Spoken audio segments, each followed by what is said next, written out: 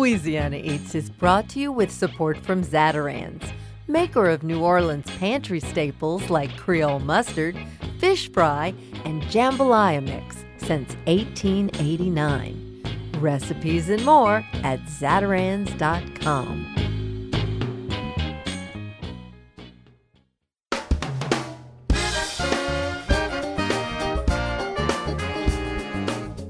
From our studios in the Southern Food and Beverage Museum in New Orleans, this is Louisiana Eats.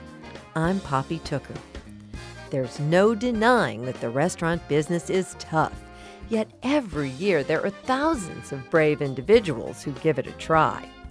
A few go on to create empires. On this week's Louisiana Eats, we've got three very different individuals who have all successfully launched empires of their own. We begin with the newest, Elan Shaya. In the last few months, Elan has opened 2 new Israeli restaurants in 2 different states. We'll hear all about Savta and Saba.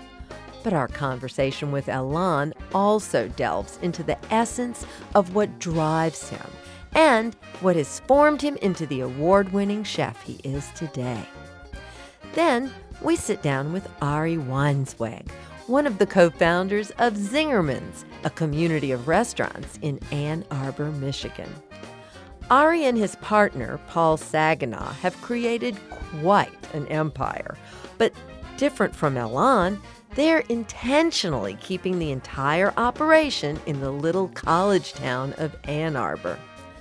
Ari explains why that was so important to them and just how their empire has grown. And hometown boy John Currence is back to discuss his restaurant empire.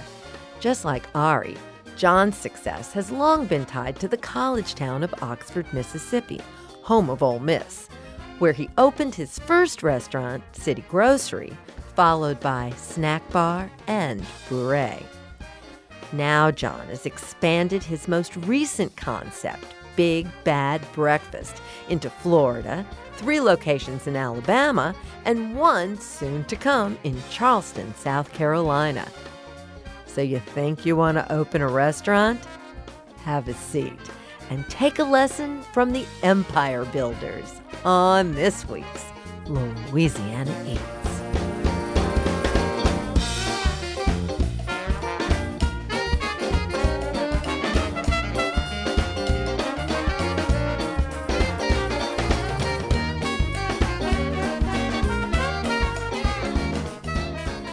My name is Elan Shaya, and I have 2 restaurants, Savta in Denver, Colorado, and Saba in New Orleans, Louisiana. New Orleans chef Elan Shaya has had a very busy year. Since parting ways with the Besh Restaurant Group in September 2017, the James Beard award-winning chef formed his own hospitality company, released a cookbook memoir, and opened 2 modern Israeli restaurants. Saba, which opened in New Orleans in May, and Savta, which opened in Denver in August. It hasn't always been an easy journey for Elan, but the star chef has no interest in erasing the past. We spoke with him this spring following the publication of his book, Shaya, An Odyssey of Food, My Journey Back to Israel. Elan gave us a candid look at his life so far and a glimpse of what's on the horizon. I'd like to start with some of your earliest, most formative memories when it comes to your life as a chef today. I am particularly touched that to you, the scent of roasting eggplants and peppers is a safe smell of home that you relate to your Bulgarian grandparents. Yeah. I was in first grade, and, we were new immigrants to America, and, I was having a very tough childhood and struggling with a lot of family issues. My mom and my dad had separated just a year after, my sister and my mother and I moved to Philadelphia. So everything at that point in my life was this kind of a lot of really negative surprises in my life. And I remember coming home and opening the front door to my house, and that smell of peppers and eggplants being charred over an open flame just permeated the house, and it hit me once I opened the door. And it wasn't that I, at that moment, knew that my grandmother was making lunch. It was that I knew that she was there, and from that smell. Because she was there all the way from Israel. I mean, this Yeah. wasn't Grandma who was around the block. Right. Her and my grandfather had come to visit from Israel, and I didn't even know they were coming. I just opened the door and smelled that, and I knew that they were there. At that moment, and I remember that moment very vividly, even from such a young age, I felt comfortable. I felt like everything was kind of normal again.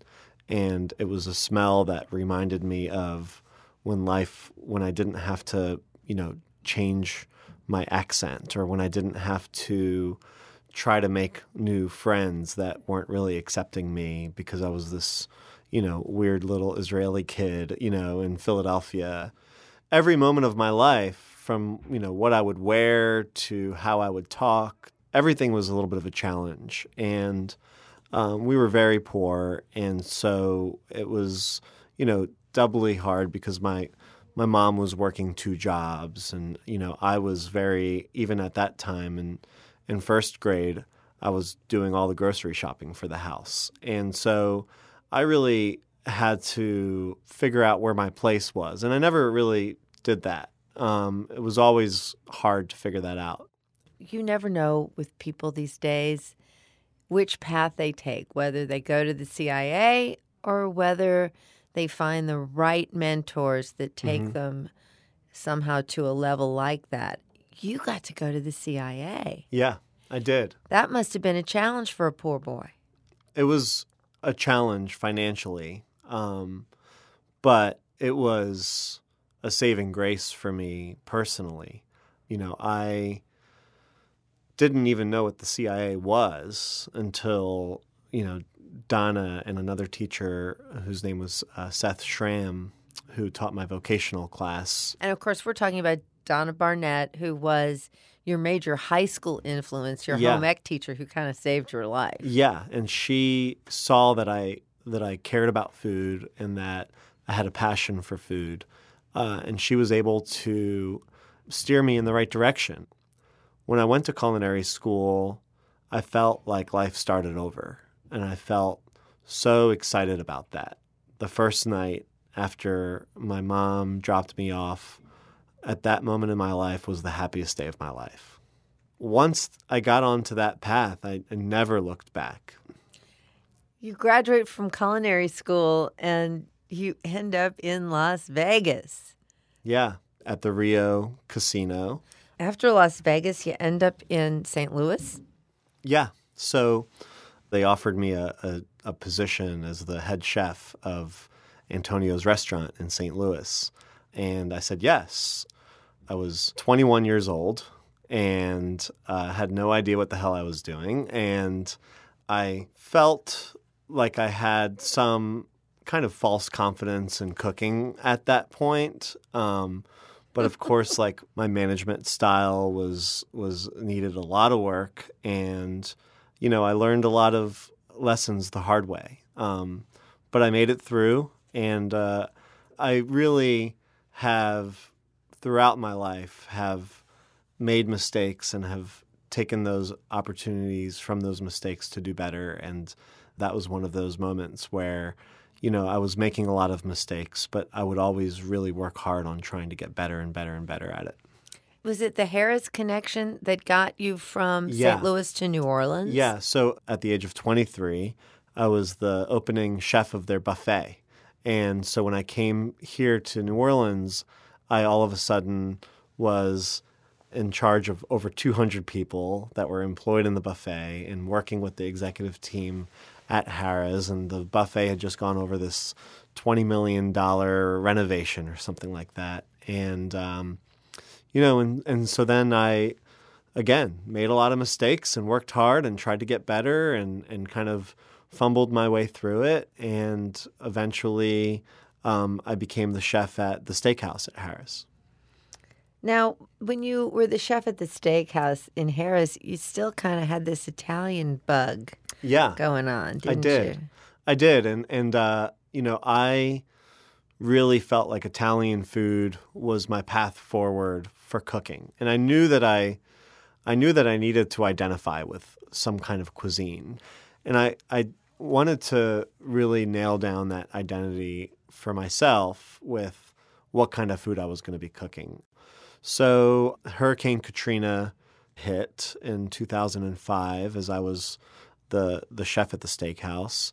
And that was a big moment for me to reflect and to say, okay, where is my next pathway going to be? And what direction am I going to take it?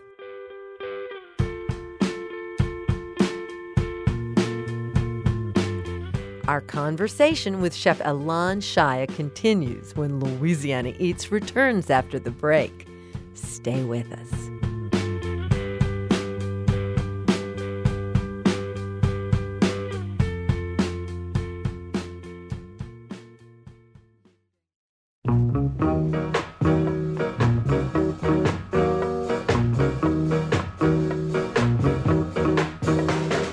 I'm Poppy Tooker, and you're listening to Louisiana Eats, edible content for Louisiana food lovers. Louisiana Eats is brought to you with major support from Rouse's Markets, from Camellia Brand, Beans Done Right, a New Orleans tradition since 1923, and from the Napoleon House, located in the historic French Quarter, dishing up 200 years of history, refreshing Pim's Cup cocktails, and toasty warm muffaladas. All-day dining and private events at 500 Charter Street.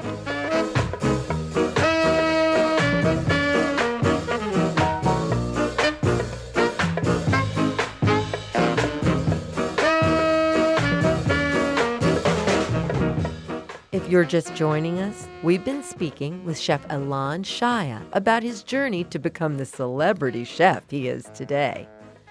Before 2005, Alon was a chef without a sense of direction. Following Katrina, everything began to change for him.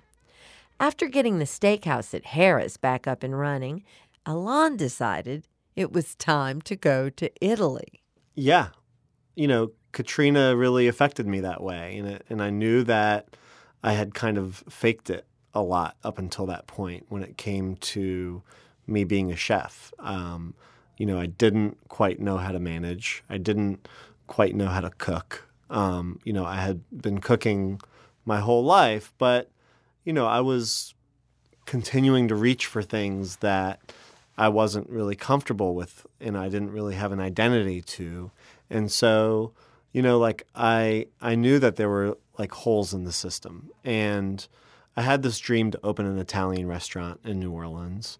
And I knew that I needed to go to Italy and get experience so that I could come back and do that. And it was another one of those life-changing experiences.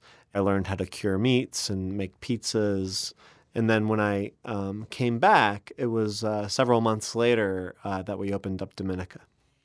I love the fact that you can take the boy out of Israel, but you can't seem to get Israel out of the boy. Right. Dining at Dominica, I was watching as you went through this very interesting transformation where your classic Italian menu started to have an Israeli bent without any of the real words attached to it. That was kind of a funny trick. Yeah, it was. Yeah. Sprinkling za'atar on biscuits and making shakshuka in the wood-burning pizza oven, with local chanterelle mushrooms and goat shoulders and roasted peppers and olives. And then you really broke out and just started doing Passover. Yeah, well, Passover, we were actually doing, I started doing Passover the first year Dominica was open. So Joe Nathan had come into town and had the Passover Seder and then wrote about it in the New York Times. And then the next year it got like quadrupled in size, and so many people came. And then it became such a special part of my identity there because I would get calls from parents, and their students were at Tulane, and they were saying, "It's our first Passover away from our children. Can we come and eat together at Dominica?" And it became something that was just greater than myself. And everybody kind of made it part of this tradition that I felt was very special. And so I felt like I could express my identity through the menu at Dominica, aside from my Italian culinary identity.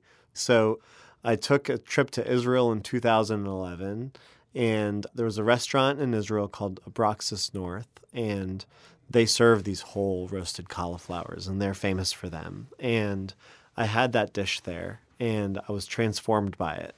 It just, to me, was simplicity at its finest. I came back and figured out a way to kind of make it my own. And I, came up with my own recipe for how to marinate it and cook it and roast it. And we had this huge pizza oven. So I was like, I could fit a bunch of cauliflowers in there. So we started doing this cauliflower recipe and serving it with whipped goat feta cheese. And that was my version of labna. And so here was labna and roasted cauliflower. And that was straight out of the Israel book for me. And everybody went crazy for it. And we ended up selling, 700 heads of cauliflower a week at Dominica, 100 portions a day. And it was, it showed me, the cauliflower dish showed me that I can express my Israeli heritage through my dishes, and that people wouldn't turn around and run away. When you decide that the next project's going to be Shaya, it really all goes back to your grandmother. Yeah. The story of the end of your grandmother's life is a particularly beautiful one. Mm-hmm. Tell us what you learned at the time that your grandmother was at the end of her life. Yeah, she was really on her deathbed, and she had kind of summoned the whole family to come to Israel. And we all did. We all went there and spent a week with her. I knew that this was going to be the last time that I ever saw her. And she was very adamant that she pass along her recipes to me prior to her death. And so she would give me this list of ingredients to go buy, and I would go to the spice markets and go to the big vegetable and meat markets and pick all these things up and bring it back to the apartment. And I would walk back and forth from her bed to the kitchen and start cooking and taking direction from her. And I would document all of these recipes down. We did that like day in and day out for several days. And I was able to leave Israel with my memories of her, written down in a book that, I've used to this day. This story has such a beautiful ending because, of course, your grandmother passes away. And, of course, as we all know, you open up this very successful restaurant. And there's one dish that carries that thread through this story, from your grandmother to the restaurant to your mother's reaction to the whole thing. Tell us about that dish. So that's the peppers and the eggplants that were cooking on the stove. And the name of that dish? It's called lutenitsa. It's a Bulgarian dish, and it was something that my grandmother made for us all the time. And when I opened that front door to my house at the age of 7 years old, it's that aroma of peppers and eggplants that made me fall in love with food. So your mother comes to Shaya. And so we open Shaya, and she walks in the front door. And the first thing I do is bring her a spoonful of this lutenitsa. And I say, "Mom, taste it and tell me if it tastes like Safta's lutenitsa." And she tasted it, and she just started crying. And she was like, she would be so proud to see you here doing this and to honor her memory this way. Well, I'm sure she is proud. And my goodness, I guess you've gone an extra step further now in making her proud, because one of your two restaurants is sort of named for her, Yeah. huh? Explain the names of the two new restaurants. So Saba and Safta mean grandfather and grandmother, and they're the first two restaurants of our new company, Pomegranate Hospitality. And, they're going to serve as the grandparents for our hospitality group. I want to continue to be proud of who I am and where I've come from and not build those barriers around my identity anymore. And I'm really excited to do that through the food at these two restaurants. That was Elan Shaya, chef and author of Shaya, An Odyssey of Food, My Journey Back to Israel. To hear our extended interview with Elan, visit poppytooker.com.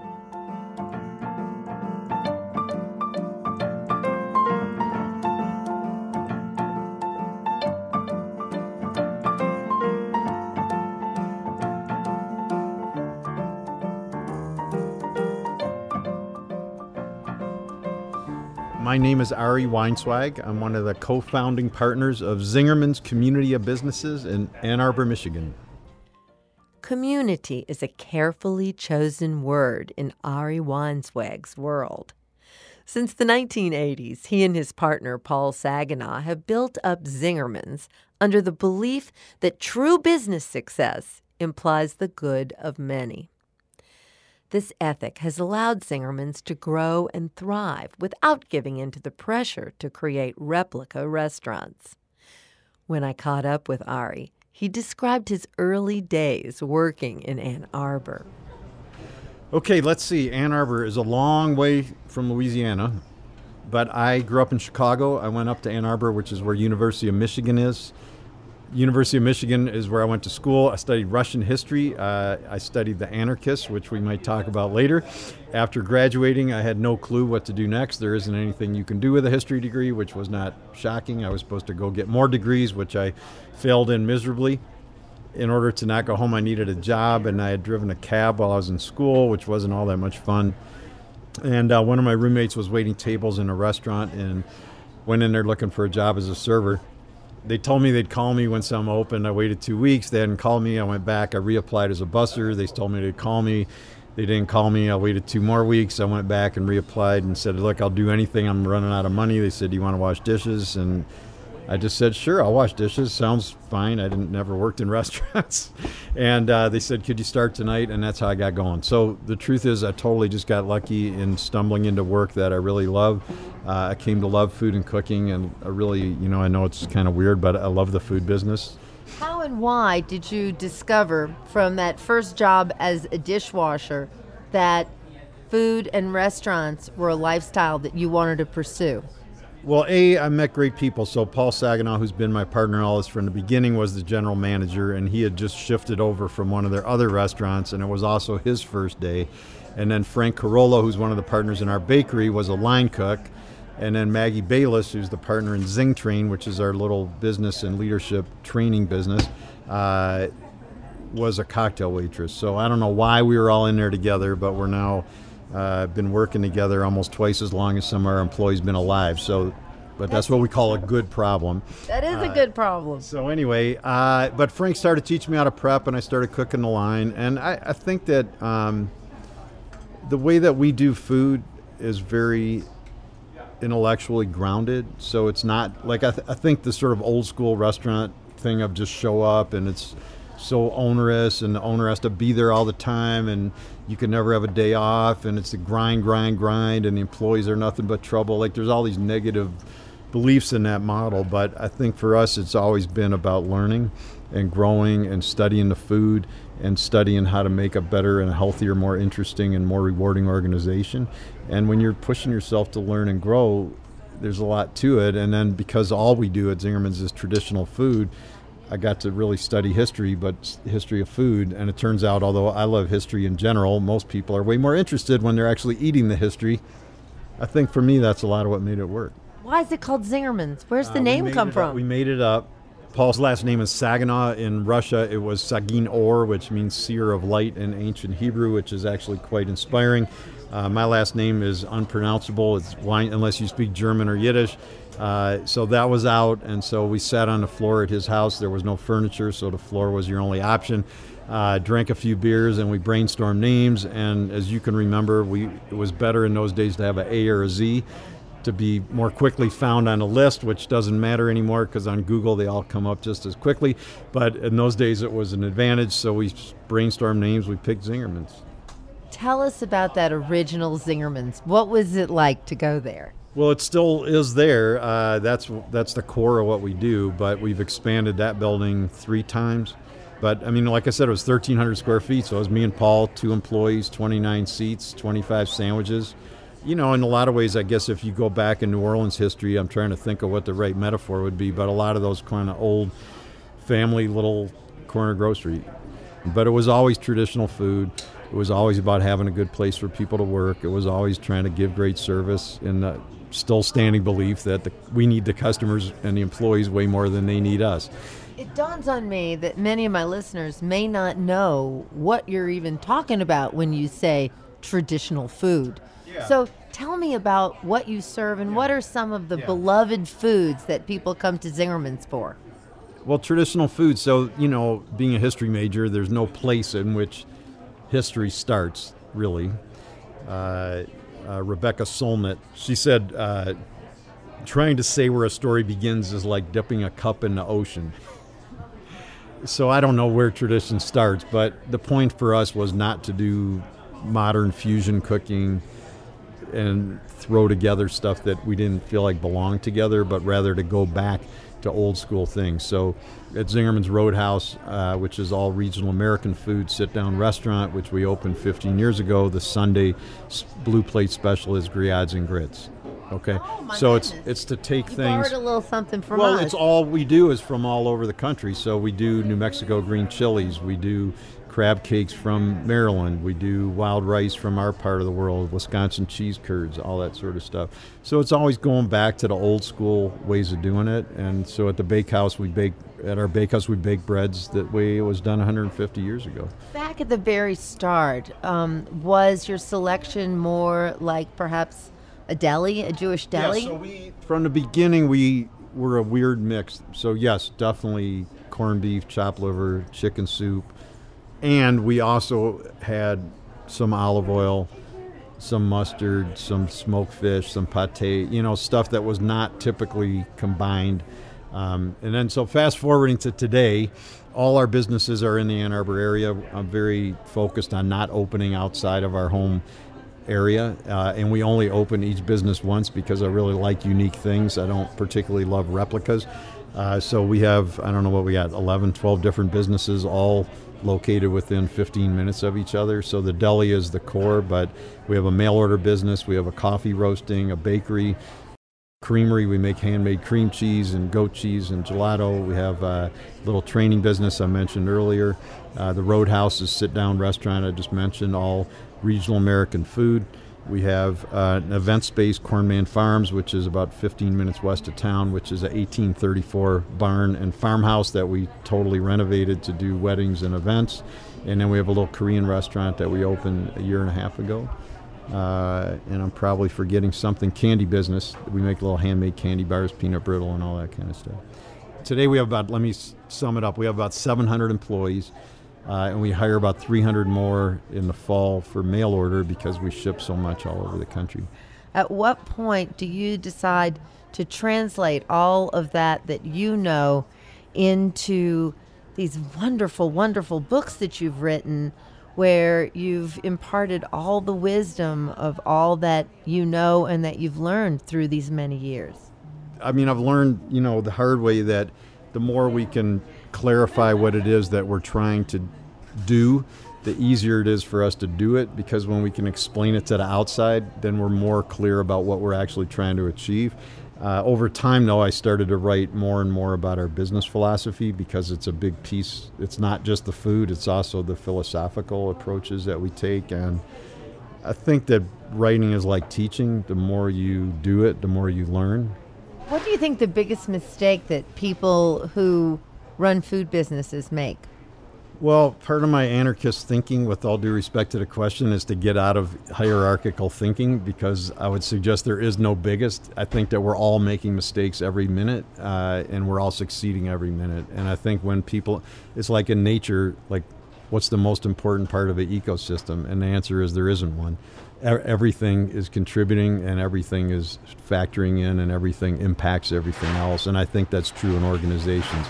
And I'm not being flip, but I think the biggest mistake a lot of people make in business is thinking that there's a biggest thing, because they're looking for that magic answer, and they're looking for the thing they got to avoid. And what it really is, yeah, I mean, the big things matter, but the small things matter just as much. And so how I greet the dishwasher, whether I pick up the cigarette butt that somebody threw on the sidewalk in front of the restaurant, the quality of the espresso that just got pulled 5 minutes ago while I wasn't there, like, those things are just as important as your mission statement.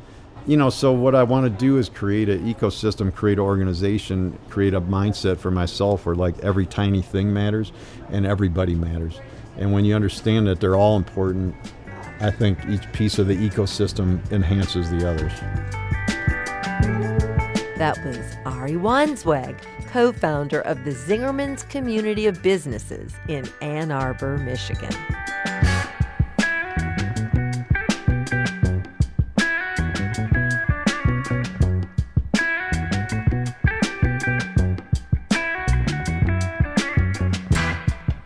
What are the origins of pita bread, and who does it really belong to? Stay tuned, and we'll answer that question when we come right back.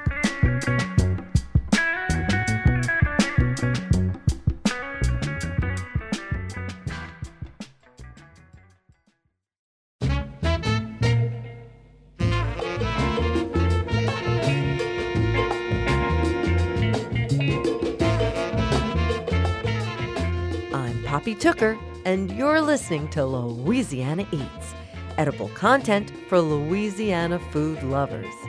Louisiana Eats is brought to you with major support from Popeye's Louisiana Kitchen and Zatarain's. Have you caught our Louisiana Eats Quick Bites podcast yet? We've just posted a new one that takes you straight to the Landry family's fishing camp in Port Sulphur, Louisiana. COO Eric Molina, Don, Tracy, and Mike Landry are the crew that keeps Don's Seafood as authentic as the day Don Landry Sr. fried that first piece of fish. They spill the beans on everything from fish frying to their crawfish boiling secrets. Just visit poppytooker.com to subscribe. And while you're there, check out Don Seafood's new video series. It's all real Louisiana Eats.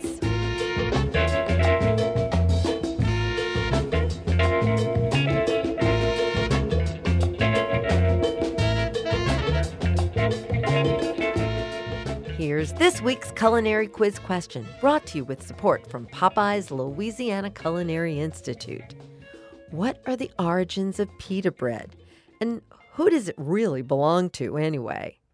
Pita originated with the Greeks and is believed to be derived from the ancient Greek word pikte, P-I-K-T-E, which means fermented pastry. Today, it's the backbone of Israeli food. It's a simple combination of flour, water, yeast, and salt, baked at very high temperatures, which makes the water turn to steam and puffs up the pita, forming the pocket inside. Most pita today comes from highly automated production facilities that process upwards of 100,000 pounds of flour at one time. But there's no comparison to that and Alon Shaya's pita. I'll never forget the look on Alon's face when he proudly showed me his first bright blue wood-burning pita oven that had just been installed at his former restaurant, Shaya. He was like a kid with his first brand new bike. Wood-burning pita ovens have become a fixture at his consequent restaurants, Saba and Safta. Heated to 700 degrees, the pita bake in less than a minute and are delivered immediately to your table. The smoky flavor from the burning wood puts Alain's pita in a class of its own. If you'd like to give his pita recipe a try, and Alain says pita can be successfully baked at home on your barbecue pit, check out his recipe on our homepage. But personally, I'd rather have Alain make it for me at Saba or Savta, now open in Denver, Colorado, baking fresh pita to order. I'm Poppy Tooker, and you're listening to Louisiana Eats.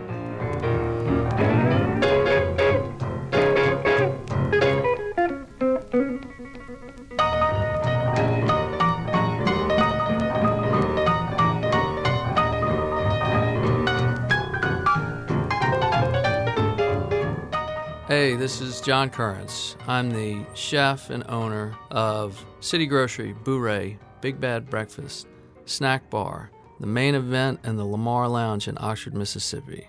Or, I should say, I get credit for all the work that a mountain of other people that are really working hard actually do, and they call me chef. Those who strike out on their own are often surprised to find that home inevitably calls them back. While Chef John Currence has found purpose and fame in Oxford, Mississippi, his passion for food is intrinsically linked to his early years in New Orleans. The James Beard award-winning chef sat down with us to reflect on the formative moments of his career. John Currence, I would love to know what made you want to be a chef. Well, I think that I became a chef through the process of elimination. I think I'd tried everything else out there when I finally found this. And I say that sort of half kidding, but I sort of found cooking by mistake. My first job cooking was when I was put on a tugboat after my senior year in high school and was assigned the duties of the cook because I was a low man on the totem pole. And so I was cooking for 10 guys 3 times a day, out in the middle of the Gulf of Mexico. And so it was very much sort of a sink or swim situation. And I survived, but I also really enjoyed that galley cooking. It was strange to me because I'd never cooked really before with any sort of ambition at all. But this little bitty kitchen where you couldn't stand anywhere in the kitchen and not touch every other surface. It was tiny. And that led me to restaurant jobs when I was in college and post-college, and it was really moving back home to New Orleans after I'd spent 3 years in the kitchen with Bill Neal at Crook's Corner in Chapel Hill, not young enough that I didn't understand the significance of being there, and then curating jobs because I wanted to learn more about it. So I had worked in the cut shop at the Food Lion grocery store because I wanted to learn how to cut meat. And I worked for a little Jewish smokehouse operation where I was butchering and brining and smoking bluefish and salmon by the hundreds of pounds. I got a job as a bread baker at an Italian restaurant because I wanted to learn how to bake bread. And all these things while I was in Chapel Hill were leading me down that path. But it wasn't until I came home to help Larkin Selman open Gautreau's. And I saw the fire and the passion in Larkin and what he was capable of generating in the way of response in that little bitty dining room on Soniat Street, and realized that the thing that I loved about cooking was that it really combined all of the passions that I had all at once. It was artistic. It required an ability to approach technique and reproduce things consistently over and over and over again. It was intense getting ready for service, and then even more intense during service. There was booze, there were drugs. It was everything in the world that I could want all at once, and it all went on, sort of late at night, so there was a sinister thing about it. But you could stand at the door in the kitchen and look through the little diamond-shaped piece of glass out into the dining room and immediately gauge someone's response to something that you had made and they were putting in their mouths. And so those were all the things that really sort of led me to it. It was fun. It was intense. You were sharing a piece of your life with everything that went out, to a diner. And these were all things that I loved. And I think I understood early that, that creating food was about storytelling. And so that really drew this moth to that flame. Girl, you sure look good to me. Well, please don't excite me, baby. I know, since we've had this conversation and we have so many mutual friends who were either in your class or something, that you're the product of a Newman education. So goodness knows your mom and dad invested a lot of tuition in your education before you even went off to college. So when you tell mom and dad, now I'm going to be a cook, what did they say? My father was very troubled at first. I don't think he understood at all, why it was that I was going down this road. I think he had hoped probably when I came home from Chapel Hill that I took this job with Larkin just as a bridge to whatever I was going to do, and maybe just enroll in Tulane and finish up my classes and go on to do something noble. And I know that in the first couple of years that I was back home that we had conversations that kind of touched on it a little bit, but the most vivid memory that I have was him sitting down with me one day and saying, I didn't understand this at all. Because when I moved home, I moved back in with my parents and I lived with them. So I was out the door early and home late. And after about 18 months, I remember my dad saying, I didn't understand this at all, but I've never seen anybody work as hard at what they're doing as you're working at this job. And he goes, so now while I worry about, you and, whether you're being compensated fairly for what you're doing, I have to tell you, I'm impressed. And if this is what you want to do, you need to continue this path because clearly, it's what you want. He's also the same guy who, I remember sitting in a cab outside of a restaurant called the Gay Hussar in London when I was about 12 years old. And before we got out of the cab to go inside, I remember my father telling me very specifically, he said, I want you to, when you go inside here, to understand that the gentlemen in tuxedos here that are waiting tables, there's some of them that have waited tables here for 30 or 40 years. This is their job, and we don't recognize service as a noble profession in the United States. But these are people who they are very proud of what they do. They're respected for doing that job within the community. And oddly, in spite of the fact that a very small percentage of guys in my industry, reach the point of celebrity that, I'm at the very bottom end of that, but, it's still not really recognized as a noble profession. And, to the point where I just had a conversation at lunch today why, I've never been invited to Newman for career day or to share my experiences in my career as an author or, as a chef, or people that I'm connected to or what that connectivity means, back to Newman. And, I've had this conversation with Neil Bodenheimer, with Adam Biederman, with Larkin. None of us. We've got guys that are, are very accomplished in our field, but, it's still, they don't need us infecting their young doctors and lawyers. And that's kind of a sad thing to me.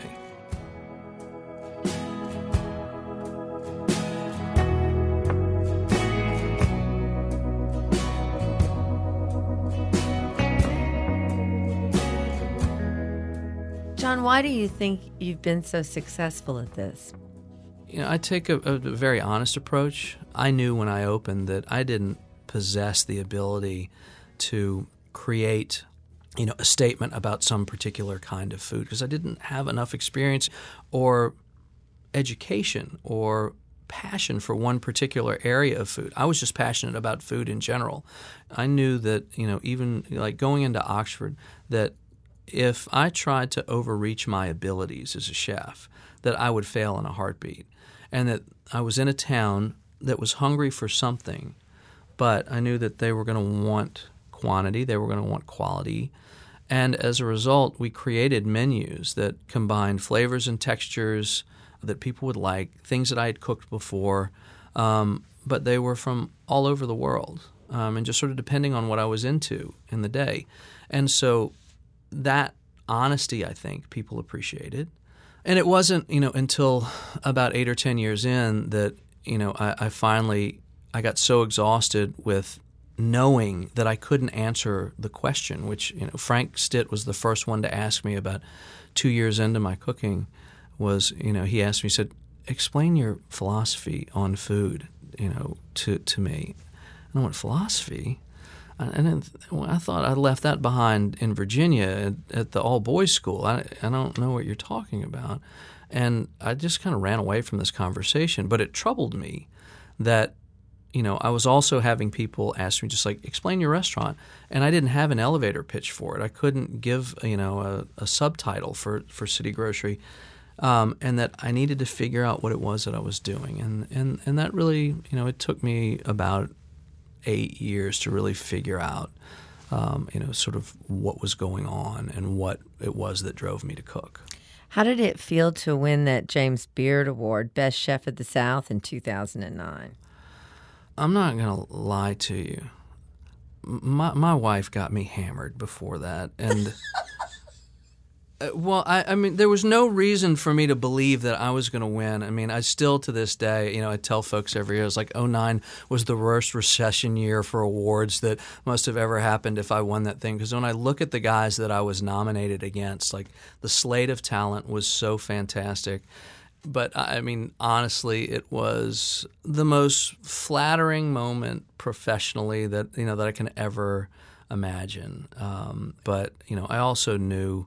And I think I said as much when I accepted it that, it's a shame that they give that award to a chef because that chef doesn't exist without every person, that has contributed to putting that food together and putting it on a table, serving it, managing it, washing the dishes. I mean, and, even the rotten SOBs that you've had to fire participated in helping propel you to that point. And so it was a wonderful night, and it was a wonderful and exhausting night. I think I was in bed within an hour after it was over because I was just such an emotional wreck. Well, congratulations. That's quite a successful tale, my dear. I know, it's kind of exhausting just listening to that, isn't it? Hey, man, I'm in awe. So I'm in awe, and I'm thrilled to have had this chance to have such a wonderful, wonderful chat with you. Wow. Thank you so much. Thank you, love. John Currence, author and James Beard award-winning chef.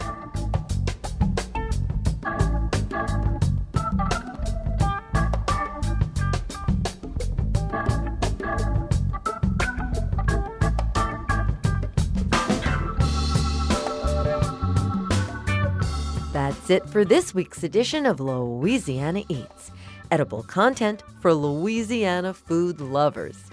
Have you visited poppytooker.com lately?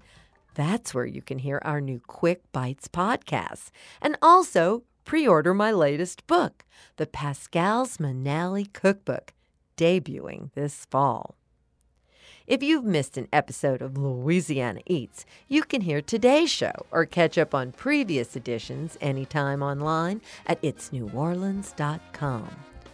Louisiana Eats is made possible with major support from Popeye's Louisiana Kitchen, Zatarain's, Rouse's Markets, and from Don's Seafood, where the Landry family has been serving real Louisiana Eats since 1934. Visit Don's Seafood in Lafayette, Gonzales, Denham Springs, Hammond, Covington, or Metairie. Additional support for Louisiana Eats is provided by the Shreveport-Bossier Convention and Tourist Bureau and from Dickie Brennan's Tableau, brunch and dinner daily with outdoor balcony dining overlooking Jackson Square. Original theme music composed by David Pomerleau and performed by Johnny Sketch and the Dirty Notes. Big thanks to producers Joe Schreiner, Sarah Holtz, and Reggie Morris. And to our business manager and social media maven, Maddie Mullidew. Come visit us anytime in our Louisiana Eats studios at the Southern Food and Beverage Museum. Don't forget to find our recipes and see what we're up to at poppytooker.com. We're on Instagram and Facebook too. Louisiana Eats is a production of Poppy Tooker Broadcasting.